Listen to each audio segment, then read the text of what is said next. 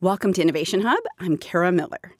Sometimes coincidences are amazing, lovely things. And sometimes coincidences are unlucky and terrifying. This is a story about that second kind of coincidence, which began to unfold in the early decades of the 20th century. And it starts off as an ivory tower sort of tale, something that almost no one cared about. The tragedy is that it didn't stay that way for long. Yeah, basically, like almost every scientist, they were driven by curiosity. They wanted to know what was going to happen next. What's the next step? Can we push this a little farther? Can we get a full chain reaction going? Things like that. Sam Keen has written about this story of scientists doing their best and how the world suddenly came crashing down around them. One of those scientists was Irene Joliot Curie, who, along with her husband Frederick, was busy trying to free herself from the shadow of her world-famous mother, Marie Curie, who had won 2 Nobel Prizes and done breakthrough work on radioactivity. Then, in 1935, Irene and her husband were invited to receive the Nobel Prize in Chemistry, which should have been thrilling, a moment of pure celebration. But at the Nobel ceremony, something strange and jarring happened. A German biologist named Hans Spemann got up, threw out the Sieg Heil salute, kind of stunned people. They didn't expect that. At that same meeting, Frederick Joliot Curie, Irene's husband, mentioned chain reactions in his speech. And he sort of framed it as this kind of theoretical worry, as in, we could release a lot of energy at once, and theoretically this could be quite dangerous. And then step by step, they realized that actually it's much more practical than we think for various reasons. Irene and Frederick had also done their work on radioactivity, like Marie Curie, and what began to dawn on them was also starting to dawn on lots of chemists and physicists. The quiet work that they'd been doing to understand elements and how they worked, that work was about to collide with a war that would turn their science into something unimaginably powerful. It's a pretty amazing coincidence, actually, in that the discoveries that led to the atomic bomb, most importantly, the discovery of uranium fission, happened right before the war started. December 1938 was when the discovery was made. Over the next 6 months is when people really started to explore it. And of course, that was during the buildup when Hitler was getting ready to invade Poland. Keen writes about the deadly mix of science and politics in his book, The Bastard Brigade, the true story of the renegade scientists and spies who sabotaged the Nazi atomic bomb. We'll get to the spies and the soldiers who tried to stop Germany in just a few minutes, and they, by the way, included Joe Kennedy, the older brother of President Kennedy, as well as a professional baseball player turned assassin. But for a moment, let's stick with the scientists.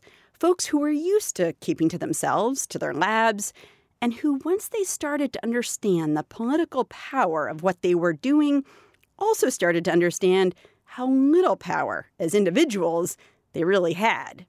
One major expert on radioactivity, Lise Meitner, was forced to leave Germany because she was Jewish.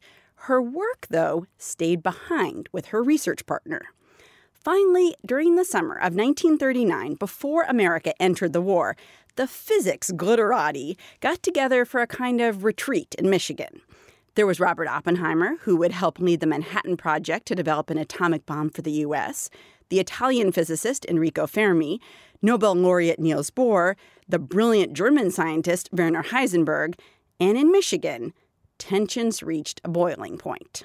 The two big people there were Enrico Fermi and Werner Heisenberg, and they actually got into several very heated arguments about Germany and about the role it was playing. Fermi at that point had already been run out of Italy because his wife was Jewish, so he was a refugee in the United States. And he and Heisenberg, again, had very heated debates about what Germany was doing. Heisenberg was a very big patriot. He was trying to defend Germany in some ways. Not a fan of the Nazis necessarily, but trying to defend Germany in a lot of ways. And there was a quote that I mentioned in the book where Pillman was watching them arguing, and they said, everyone knows that those two are going to be leading atomic fission research on opposite sides during the war, but no one wants to talk about it out loud. Seeing a preview of the science battle to come also underscored what virtually every Allied scientist knew. Germany was almost certain to win the race to an atomic weapon. They were terrified. They were convinced that Germany not only had the head start, but they had the smartest people in the world there. They had the people who discovered fission. They had Werner Heisenberg there. And in addition, there were other factors they knew that would give Germany a big boost beyond the head start and the smart people. And that was especially Germany had really good industry. Plus, of course, they had a dictator who was willing to throw a lot of resources into something like this. And so all the pieces were basically there for Germany to build an atomic bomb. And we were always hearing these rumors coming out, rumors about experiments that Heisenberg was running, about a reactor of his that exploded there, people dying from this reactor explosion. Germany had suddenly cut off all export of uranium metal. So all these things were leaking out, and they were sort of feeding this fear that scientists had. And I talk about some of the reactions they had. One of them ended up proving, in his words, on a blackboard that Germany would have a bomb no later than, I think it was 1943 or something like that. And in response, there were a bunch of scientists at the Manhattan Project in Chicago and at labs elsewhere over Christmas in 1943, over New Year's and Christmas. They actually sent their families into the countryside to keep them safe because they were convinced all the signs they thought were pointing to Hitler coming in and releasing either a regular atomic bomb or a radioactive dirty bomb and basically trying to wipe out Chicago or New York or another big city. Can I just ask you, I don't know exactly how much we know about the German side and where they were. Were the scientists in the U.S. just way off, like Hitler and his folks were nowhere near being able to drop a bomb in the U.S., or they were close to it, but they didn't do it? Or how was Hitler doing in terms of the science? So historians kind of debate that still, and they wonder, what if they had given them more resources? Basically, it was a problem of resources, where Germany, because of embargoes and things, just didn't have enough resources to throw in there to make an atomic bomb. A radioactive dirty bomb would have been a realistic option had Werner Heisenberg and others been able to get their reactors going. So historians kind of debate, what if they had moved things around a little bit, dedicated a little more resource to it.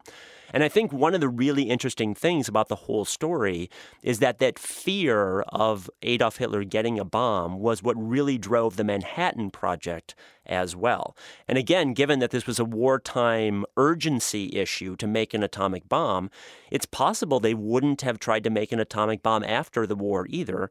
And it's possible we wouldn't have atomic bombs today had they not been pushed so fast and so furious by that fear of Germany getting a bomb first. So your book is called The Bastard Brigade, this group of people who basically tried to stop Germany from developing an atomic bomb.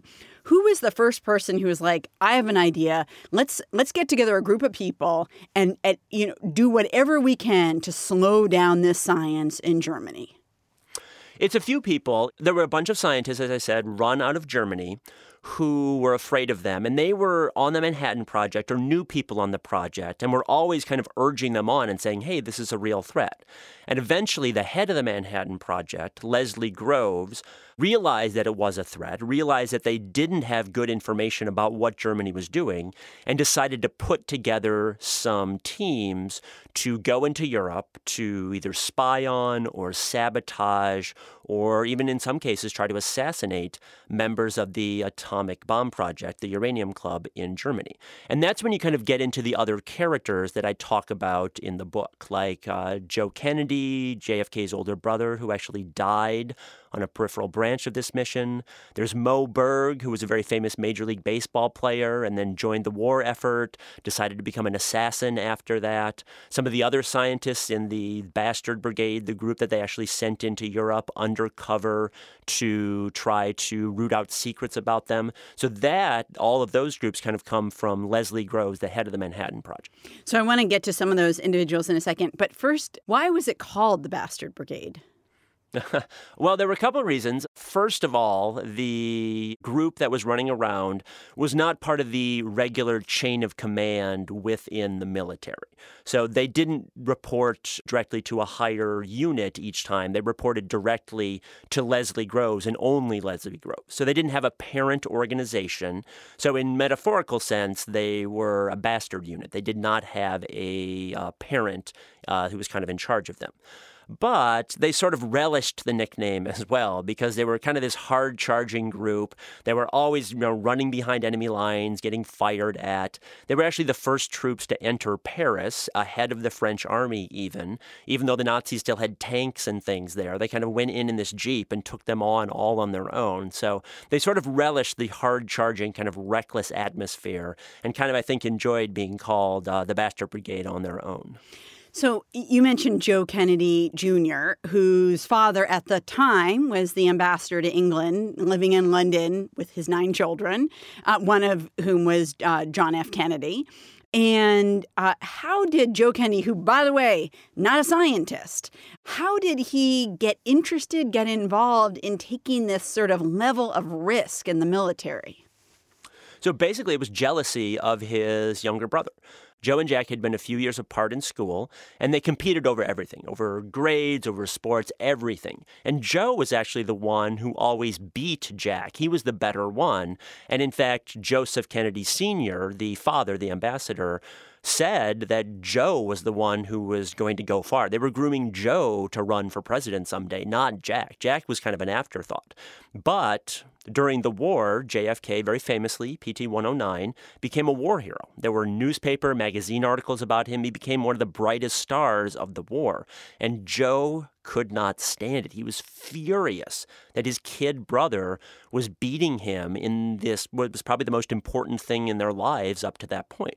And I should say, Joe, kind of like his younger brother, wanted to hold elective office. And he thought like being a war hero was the way to go. And here was his younger brother, and he'd already done it. He'd become a war hero.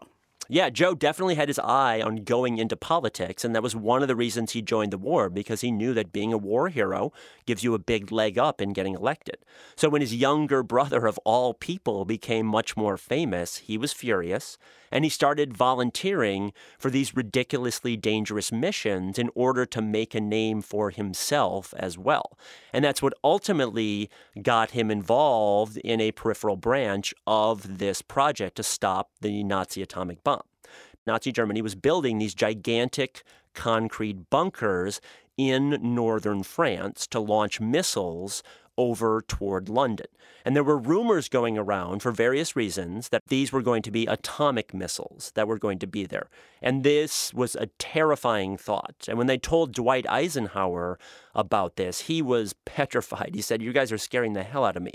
And he actually gave the destruction of those bunkers the highest priority out of any military action in all of Europe aside from the D-Day operations. That's how big a priority taking these bunkers out was.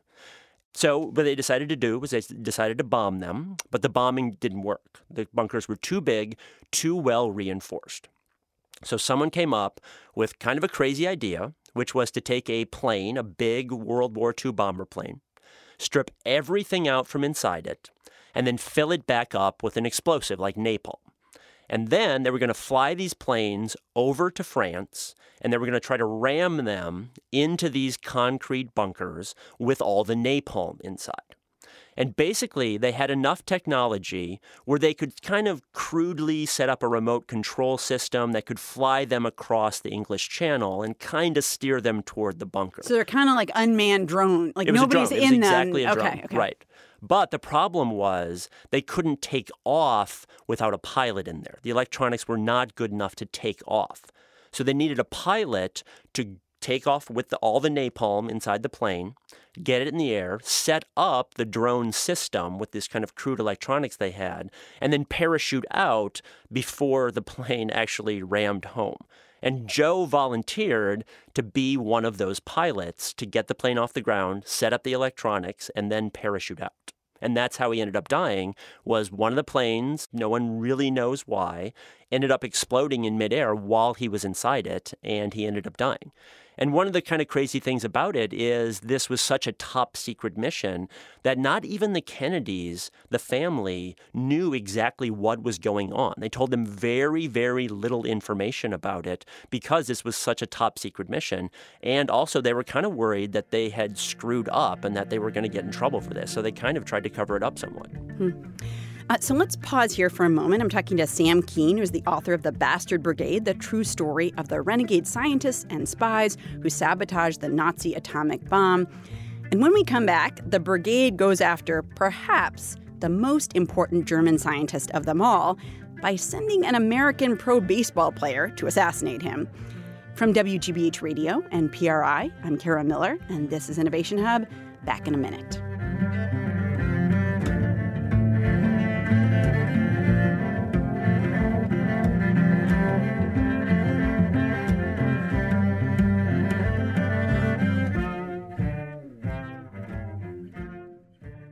The secret effort to stop Germany from developing an atomic weapon during World War II was a top priority in the military.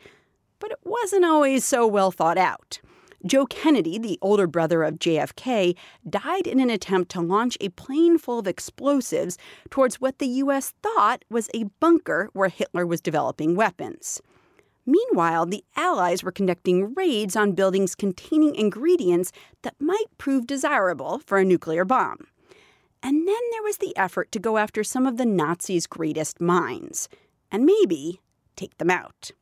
Which is when the government turned, strangely, to a professional baseball player named Moe Berg. He spoke, some people said, a dozen different languages. He had degrees from Princeton, Columbia. He attended the Sorbonne for a while in Paris. He was a brilliant, brilliant person. But he just loved playing baseball. That's Sam Kean, author of The Bastard Brigade, the true story of the renegade scientists and spies who sabotaged the Nazi atomic bomb. Kean says Berg may have been the most famous bench warmer in sports history, but the publicity around his intelligence kept his career alive. This guy was this big, lumbering catcher from Newark. He had a big unibrow. Definitely didn't look like he was the smartest fellow out there, but he was brilliant. He'd traveled all over the world. He had stories, from the Far East. He'd been to the Middle East. He'd been all over, basically everywhere. And he was very, very famous. He ended up going on this quiz show, radio quiz show, called Information Please. It was like the Jeopardy of its day. And he astounded them. Professor Berg catches for the Boston Red Sox. In addition, he's got a string of degrees after his name, long enough to hang yourself with. A philological baseball player is something new on this program. He answered dozens of questions correctly, got the trick questions right, did everything. And after that, he became a very, very big celebrity. He was friends with Will Rogers and the Marx Brothers and President Franklin Roosevelt. So he became one of the more famous people in the United States.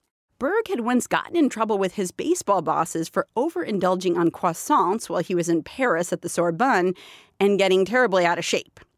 Unusual, for sure, but Kean says it got even more unusual than that. I think my favorite Moe Berg story was there was a doubleheader once in Detroit, and he was out in the bullpen, and he was bored, so he picked up this book on non-relativistic space-time and started reading it. And the people in the dugout were like, "What are you doing? Why are you reading this book?"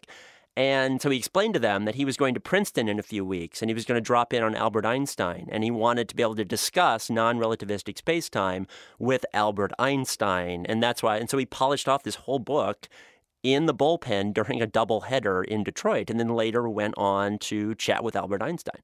Which might be why the American government thought that Berg would be a good person to head to Germany, assess how the science of the atomic bomb was progressing, and perhaps kill the leader of that scientific effort. So Berg was Jewish, and he really despised Hitler. And he decided that when the war started, he wanted to get involved somehow in the war effort. A little too old for the military at that point, so he joined what was called the Office of Strategic Services, the OSS, which was basically the precursor to the CIA. Except the OSS, as I talk about in the book, was much less professional, much less well-run than the CIA was. In fact, in some ways, it was kind of terribly run. And they were always picking up misfits like Moe Berg. There were professional wrestlers involved, theologians, mafia hitmen. I mean, Julia Child was on their roster. So they had all these very odd, unusual spies, including Moe Berg.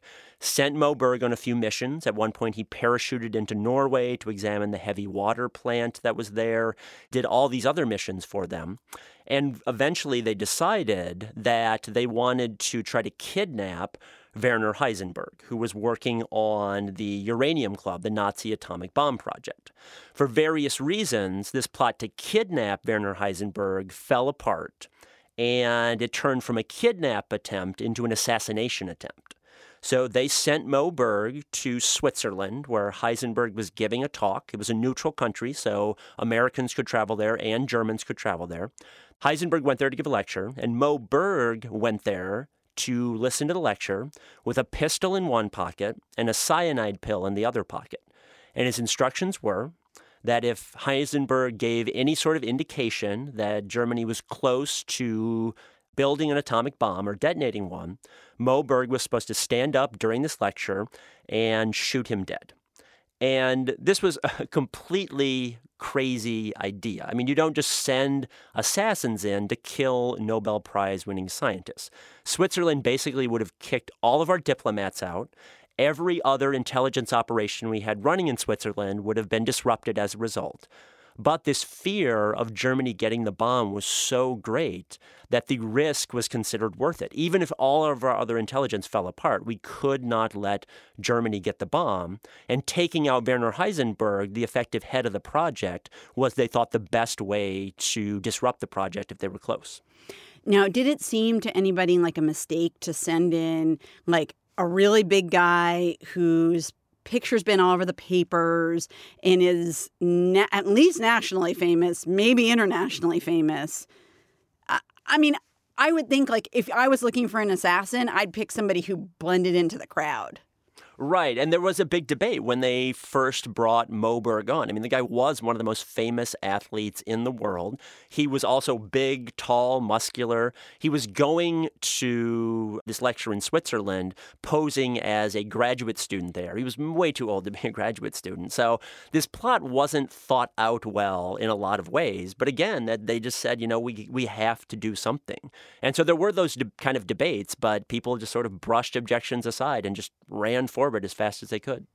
Okay, so Moe Berg listens to the lecture Werner Heisenberg gives with a pistol and a cyanide pill. What happens?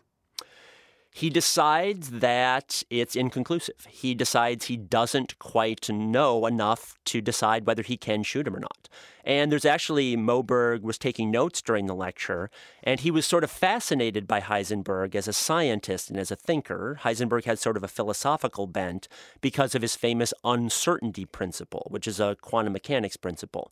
And during the lecture, Moe Berg kept referencing the uncertainty principle and his own mindset and how uncertain he was and how there were kind of these knots twisting around in his head that really mirrored in a lot of ways the uncertainty principle of Heisenberg.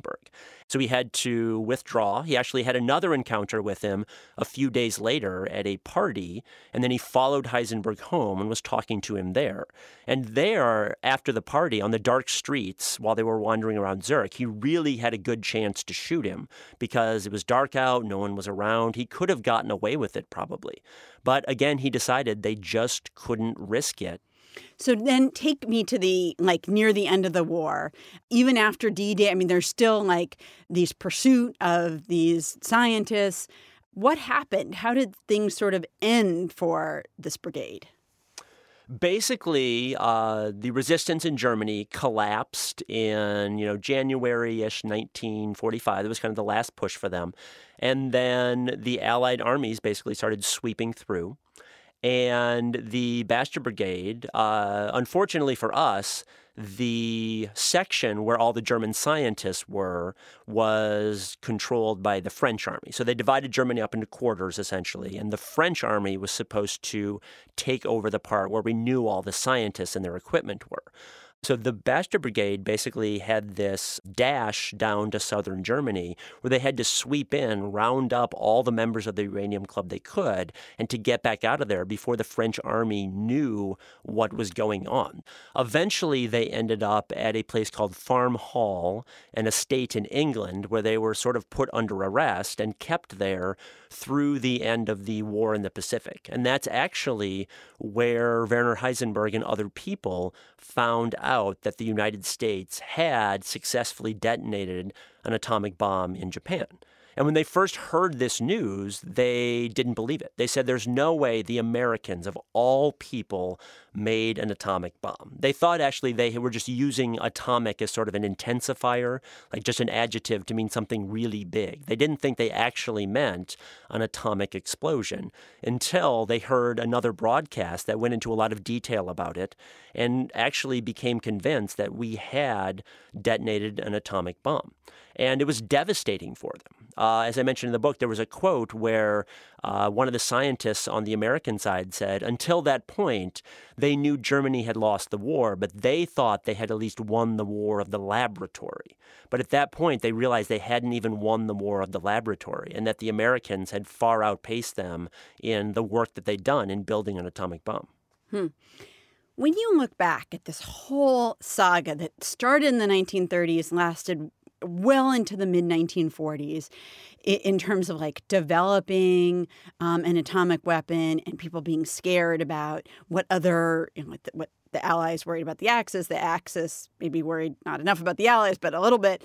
When you look back at that, how much do you think individual scientists and the decisions they made mattered? I mean, like I talked about Enrico Fermi before, and you described this scene where he's like, he knows he has to get out of Italy. You know, it's not safe anymore. Mussolini has amassed too much power. As I said, his wife was Jewish. Like they had to get out. And his lab is doing like amazing cutting edge stuff. And Niels Bohr, this Nobel Prize winning physicist, takes him aside and he's like, I think you're going to be winning an award in a few weeks, which is like the Nobel. By an award, he means the Nobel Prize. And Fermi's like, yeah, great. You know, I want to take it with me. I'm going to Columbia University. I wonder, like, individual decisions like that, people saying, I'm going to go to this place or this place. How much did that, like, change the course of history? I think it made a pretty big deal considering that we would not have been able to build an atomic bomb had we not had those scientists decide to leave and to come over and to work on our Manhattan Project. And a lot of the things I talk about in the book about sending people into Germany to spy on and sabotage and even try to assassinate, a lot of that drive came from those individual scientists who were talking amongst themselves, talking about how worried they were, talking about how the U.S. needed to do something in response. So, and as I said before, I'm not sure that we would have built an atomic bomb, and maybe we wouldn't even have atomic bombs nowadays had that fear of Germany not been driving us so hard. And a lot of that really came from the individuals involved, the ones who were really pushing and knew how dangerous Germany was. Sam Kean is a science writer. He's the author of the book, The Bastard Brigade, the true story of the renegade scientists and spies who sabotaged the Nazi atomic bomb. Sam, thanks for being here. Thanks for having me. On our website, we're going to have a link to an interview I did a while back with Jeanette Conant, whose grandfather, James Conant, helped lead the Manhattan Project. And she talks about the moral qualms of the scientists working on that effort in the U.S. That discussion is at our website, innovationhub.org.